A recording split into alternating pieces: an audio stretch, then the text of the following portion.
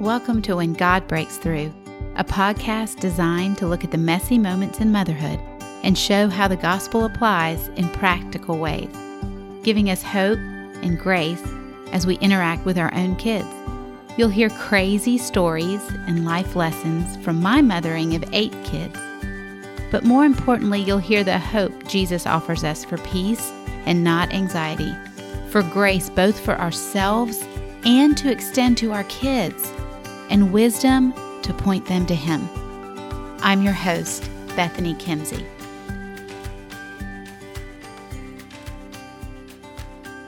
Welcome back to the kitchen table.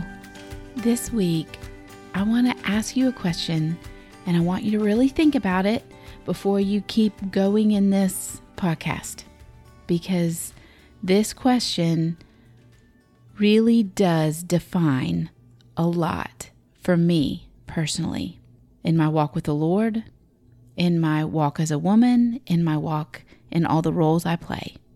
This question, the answer to it, defines a lot for me. This is the question. Are you ready? How does God look at you? And what I mean by that question is, how do you believe God is looking at you? Is He looking at you as a wife, a mother, a person, a working person, a daughter, a sister? Like, is He looking at you in light of the roles that you play? Do you think that's true? Do you think He is looking at you in light of what you offer for Him, or what you have done well?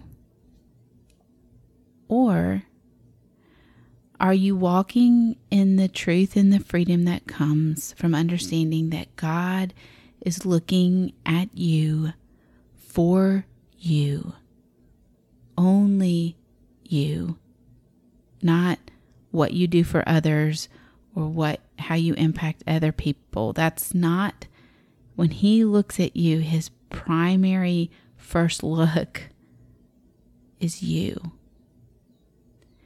And the reason I think this is important is a lot of times in motherhood, we can begin to believe that everything is about being a good mom.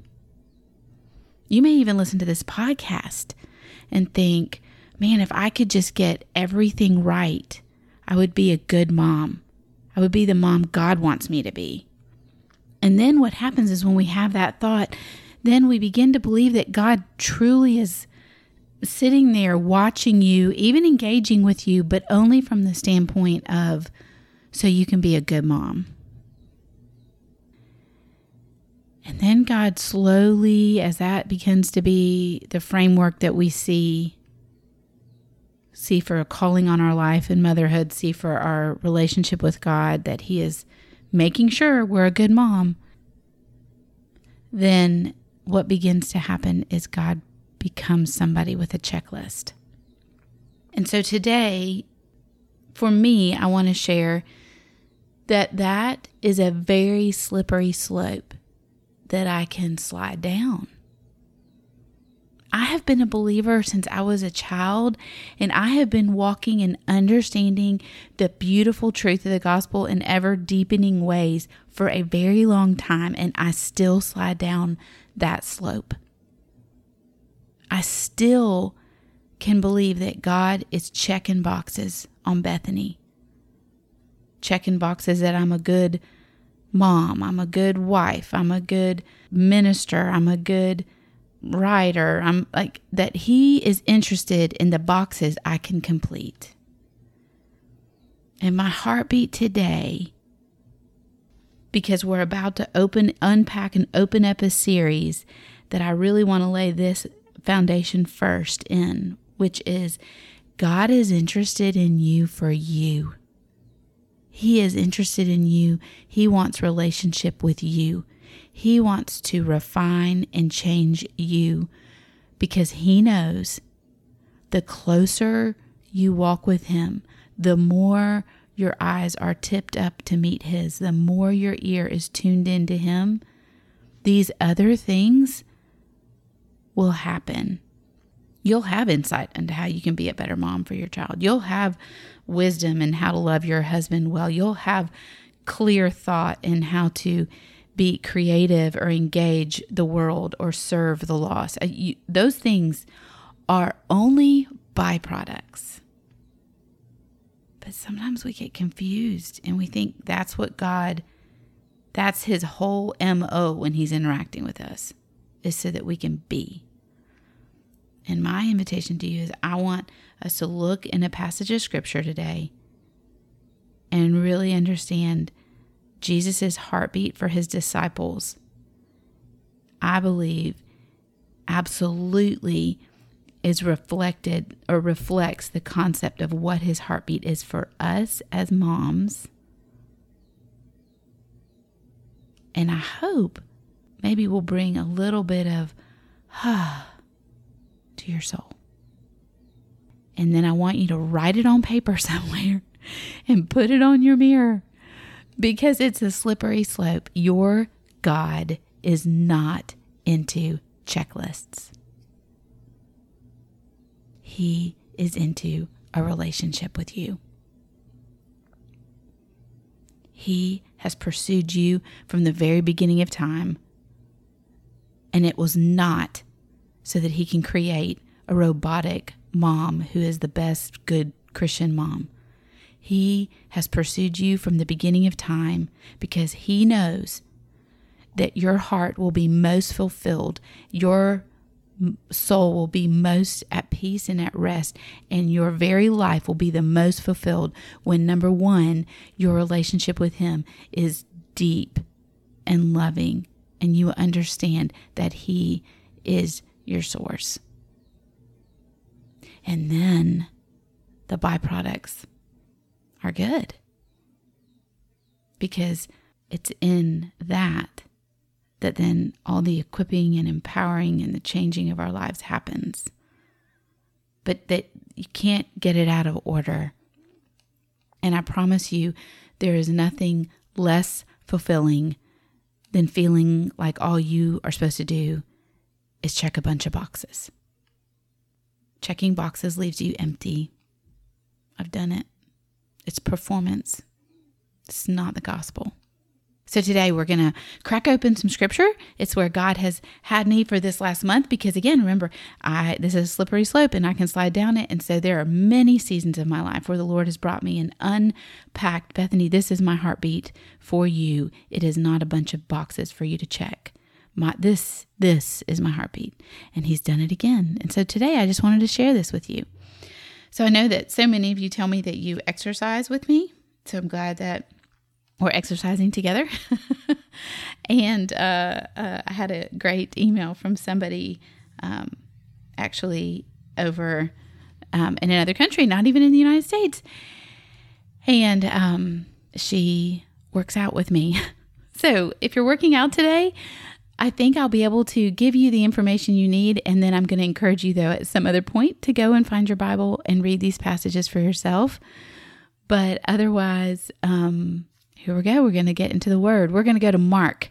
God has had me in Mark for a while now and going really slowly. So the way, just as a side note, the way I really have learned to study the Word, the way God has taught me, Bethany, this is really a profitable way for you to study the Word, is I will ask, kind of go, Lord, where should I study? What book should I be in? And then just taking it apart little bit by little bit, making sure that I understand the context all around the passage, but I'm not trying to even read a whole chapter. So I've been reading Mark for 2 or 3 months, and I think I'm in Mark 10. And this, we're going to talk about Mark 6. So it's been slow going, but it's really wonderful. So, but we're going to talk about Mark 6 through Mark 8. And I want to unpack 2 stories because I think it holds a piece of truth for us in our motherhood, but about how Jesus actually views us. In Mark 6, Jesus had sent all of his disciples out 2 by 2 to go out, and Jesus was equipping them and teaching them that they could cast out unclean spirits, that they could do healings, that they were to go town to town and call for repentance. This is what he was giving them, these orders. You go do this. This is where you hear that, like, if you remember where Jesus says, if they don't accept you or they don't welcome you in, like, shake the dust from that house and get out of there. So the disciples have just had this experience and they have done this and they're coming back to Jesus to report. That's what I want you to understand. They have just had massive, huge indications of God power inside of them, coming out of them. Like, they have watched God through them minister to people. And they're coming back to Jesus with all these stories. And, they're pumped and they're like, that was awesome. I mean, you're putting it into our terminology. That was the best thing I've ever done. I can't believe it, God. That was so cool. And Jesus says to them in Mark 6, he says, come away by yourselves to a desolate place and rest a while. And so the indication is, you've just had this awesome experience, but now we need to rest. We need to recharge, re-energize, understand that, that we have to fill back up. And so they get in a boat, okay? And I want you to look, whenever you go back and read this, I want you to read all the boat crossings that happen between Mark 6 and 8, because I think there's even stuff there that you could dig out, but we're not going to do that today. But they get in a boat. They go to another place, and the people had seen them, and the people ran from all the towns and got there ahead of time for where their boat was going to land on the shore. And so they're supposed to be going for rest, and they get out to massive crowds. And this is when Jesus then goes ashore, sees the big crowd, and Mark says he had compassion on them because they were like sheep without a shepherd, and he began to teach them many things. And this is when the disciples then come to him, and they're like, it's late. And I'm sure, remember, they were thinking they were coming to rest, right? So, there's a part of them that's like, Jesus, it is I'm so tired. And so the disciples say, can we send them away so they can go get something to eat? They can go buy what they need. And Jesus says to them, you give them something to eat. And then the disciples say, in essence, what? We don't even have any money. We don't have enough. I don't have enough to go buy anything. I don't have enough here. What am I supposed to do? And then Jesus says, well, what do you have? Go and see. And so the disciples go and see, right? They go find out. And this is the classic story. They come back and they say, well, we have 5 loaves and 2 fish. So Jesus has everybody sit down in groups and he breaks everything. He gives a blessing, gives it to the disciples to give to the people. Remember that order. And then he has the disciples pick up what's left over. And when they fed those 5,000 men that day, there were 12 baskets of food left over. And the estimates from biblical scholars is there was probably closer to between 10 and 20,000 people there with the women and children. And, in this one, Mark very clearly says, Jesus even has them sit in groups of 50 or 100. So there's some accountability, like Jesus wants the disciples to understand what he's about to do, like in the fullness of it. He wants them to see the fullness of this miracle, the fullness of his provision, and the fullness of the abundance that comes on the back end. So he puts every piece of food in the disciples' hand and tells them to set it before the people, and he has the disciples pick up every crumb of abundance and understand what it was. Okay? Well, what's interesting about this is that in Mark 8, and then in the rest of Mark 6 and 7, Jesus then walks on water. They get back in a boat. Jesus walks on water. It's when Peter walks on water, falls in. Then they get on the other side. The Pharisees come, ask him some questions. Jesus does a lot of healing. He does a lot of miracles. And the disciples are witnessing all of this. They're seeing all of these miracles happen. He heals a deaf man. He heals a child who was full of unclean spirits or demons. Like, they see time and time and time again Jesus doing this. And then it says, and in those days, this is Mark 8, in those days, a great crowd had gathered, And Jesus, if you look at this in the Synoptic Gospels, there's in 3 different places, basically this crowd, the second crowd, Jesus has been teaching for 3 days. The first crowd, it was 1 day. This is a 3-day crowd, and they had nothing to eat. And so Jesus calls his disciples to him, and he says almost the same thing he said in Mark 6. It says, I have compassion on the crowd. And that's what he said in Mark 6. He had compassion on the people. He said, they've been with me. They have nothing to eat. We need to basically come up with some food. And the disciples, again, say what they said the first time. They say, well, how can we feed people with bread here? And here they're saying, the first time it was like, we don't have any money. This time there's no stores. It's a desolate place. There's no stores. There's no place for me to go get bread, Jesus. What am I supposed to do? And Jesus says to them, well, what do you have? To bring, in essence, go and see what you have and bring it to me. So they come back and they say, we have 7 loaves. So again, Jesus tells the crowd to sit down in the groups. He takes the 7 loaves. He looks up to heaven. He prays. He blesses the food. He gives it to the disciples and tells the disciples to set it before the crowd, to give it to the crowd. And then again, at the end, everybody eats. And then again at the end, Jesus tells the disciples, pick up all the broken pieces. And now, in this story, there are 7 baskets full. And then immediately after that, he gets his disciples in another boat. And as they're getting in this boat, they have another conversation with the Pharisees. And now finally they're in the boat. And they look at one another, and this is Mark 8:14, and they realize they're in the boat, and they're hungry. They're probably very tired, and they realize they only have 1 loaf of bread, and they're all hungry. And can you imagine these 12 men? They're all big men, and they're like, that's not going to feed one of us, let alone all of us. And there's probably somebody in there, maybe Peter, I don't know, who's like, y'all, we just had 7 baskets over there. We should have just taken a basket and stuck it in the boat. Why didn't we do that? But what's fascinating to me in this part of it, this last part of it, and then I'm going to get to all the application. But I want you to remember, they've just watched Jesus multiply loaves for people. But they never asked Jesus to multiply a loaf for them in the boat.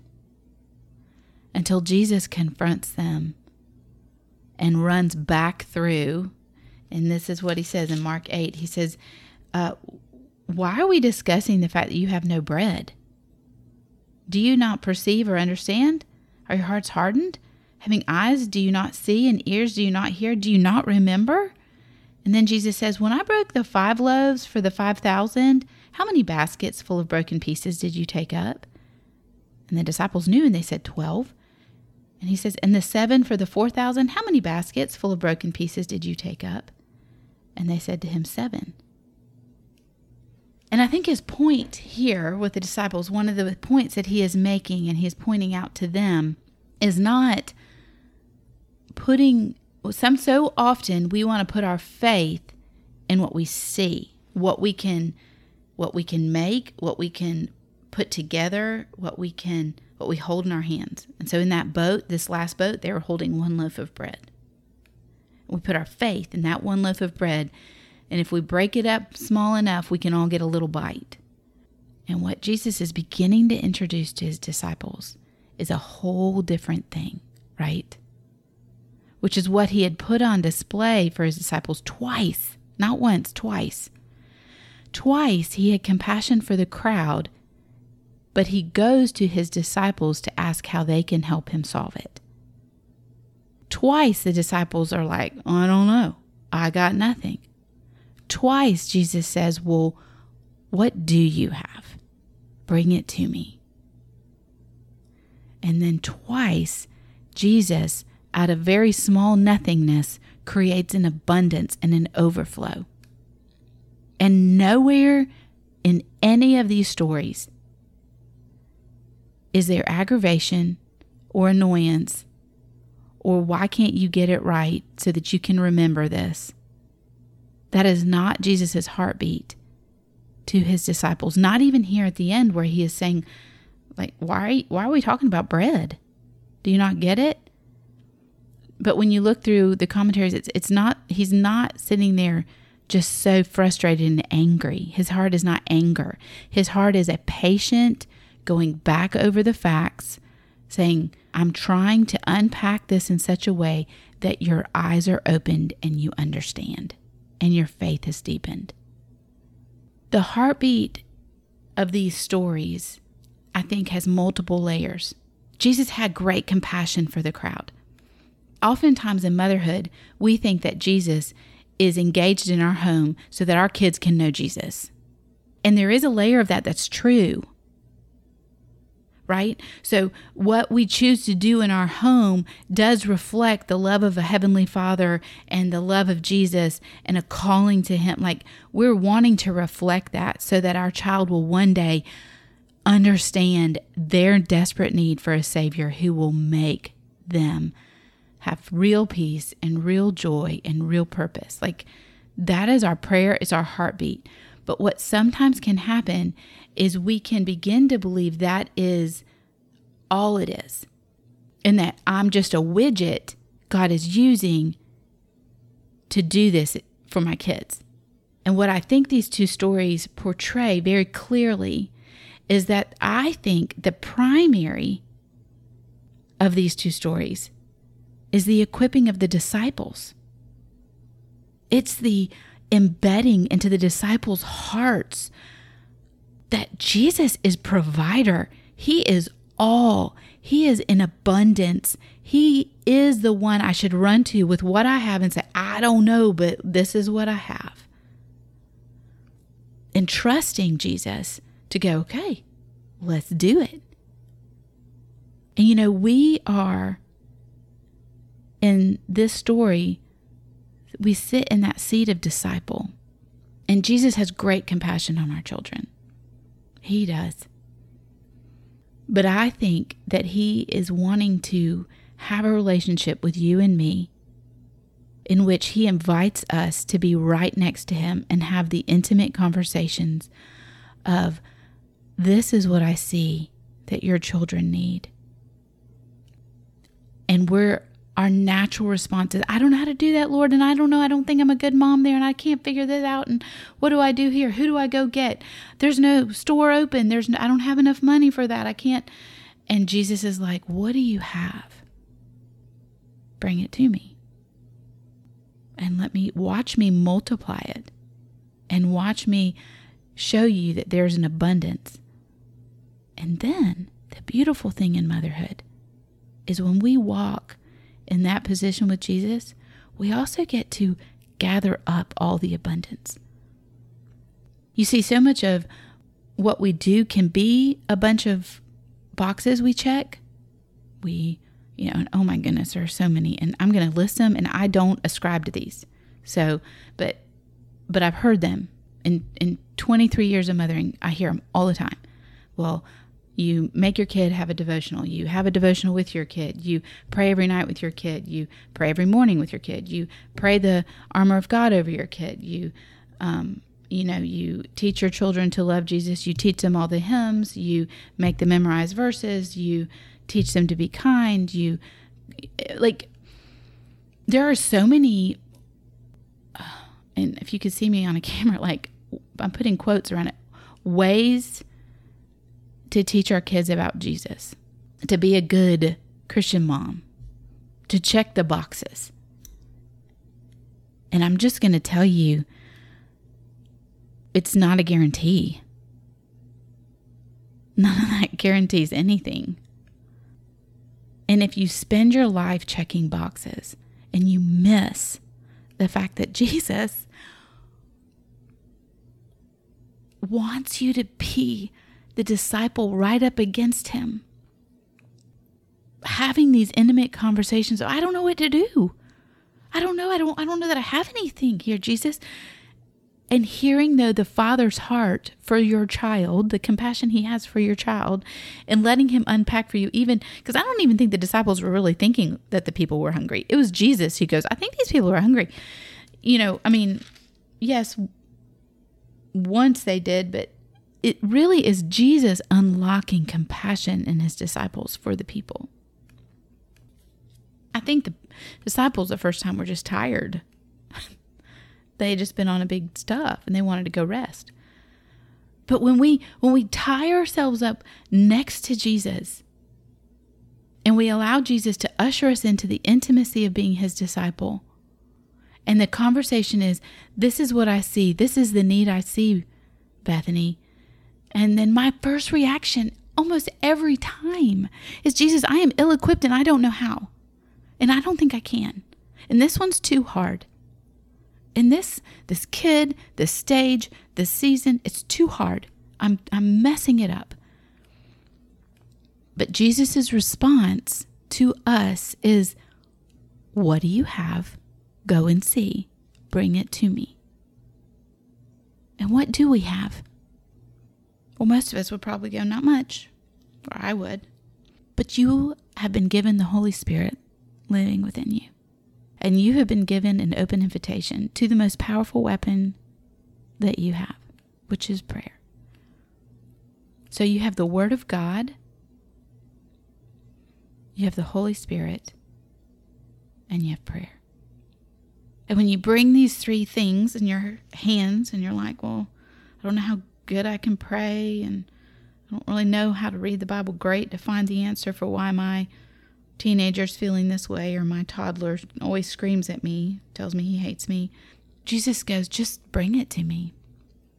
And let's sit together and watch me begin to work. And I'm going to ask you to set it before the people. You see, that's the invitation.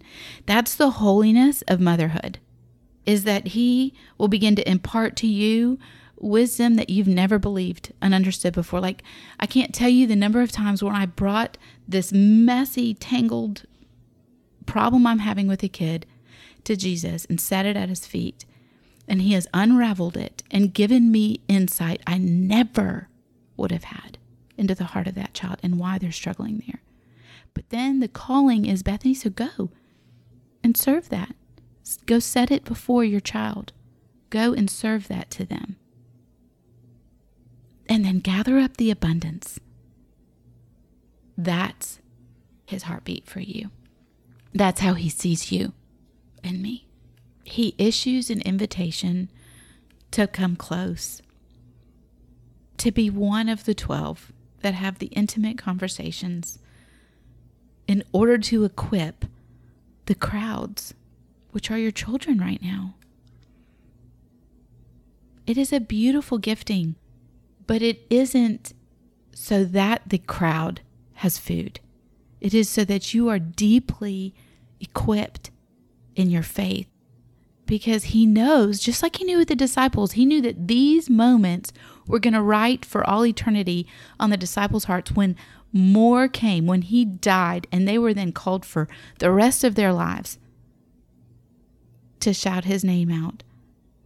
They were not confused about who the provider was, who to run to with their measly portions, who to ask and beg for all that they needed. They knew to run to Jesus. It was written in. But he's also not frustrated. Look, he's not frustrated. He literally repeats the exact same scenario with his disciples, and they do not get it the second time. And it's not like there was like a year that passed between these where somebody could have forgotten. It truly was weeks. They had just done this. You would have thought one of them, you would have thought Peter, only because Peter's so vocal, would have been like, hey, y'all, didn't he already do this once? But nobody does. Nobody clues in. And so it's also, I believe, okay for us. See, sometimes some of us believe, well, I should have already known that. And here I am relearning it.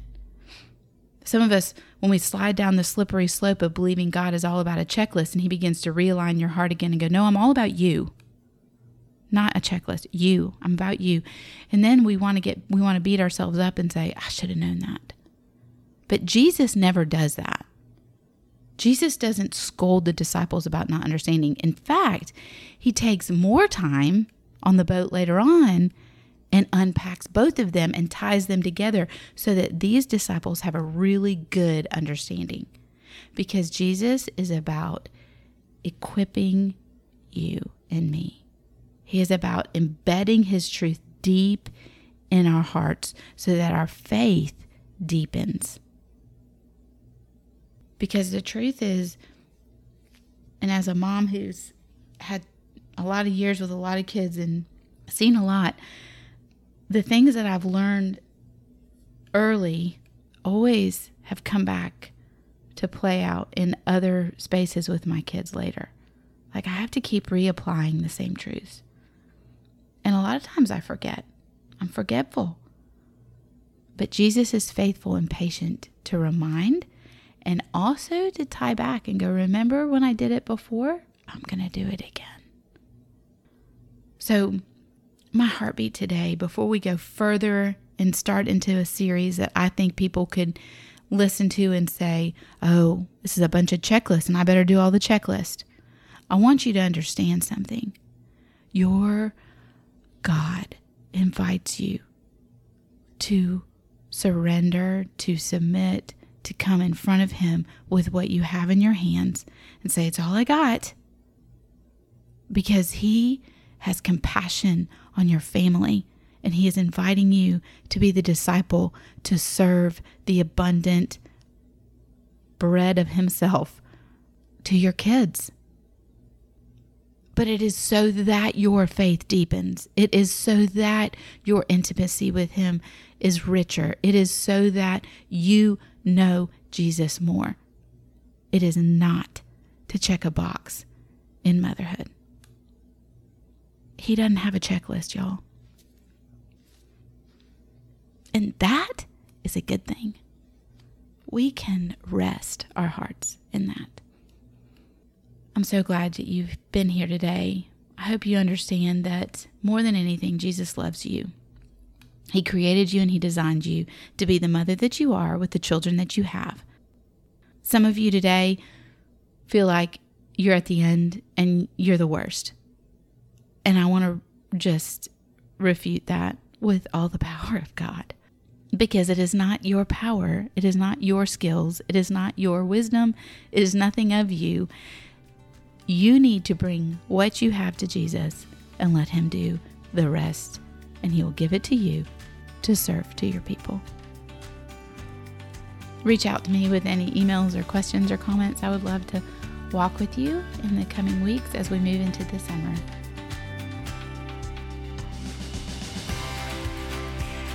I hope you enjoyed this episode of When God Breaks Through. If you're wanting to connect with me and with other moms walking in the same messy moments, head over to bethanykimsey.com. That's where you'll also find the show notes with any links, as well as more resources you can grab to help you see that when God breaks through, when we see Jesus at work, the fuzzy intersection of real-life mothering and the gospel becomes very clearly defined. We can walk with confidence and purpose. Have a grace-filled day.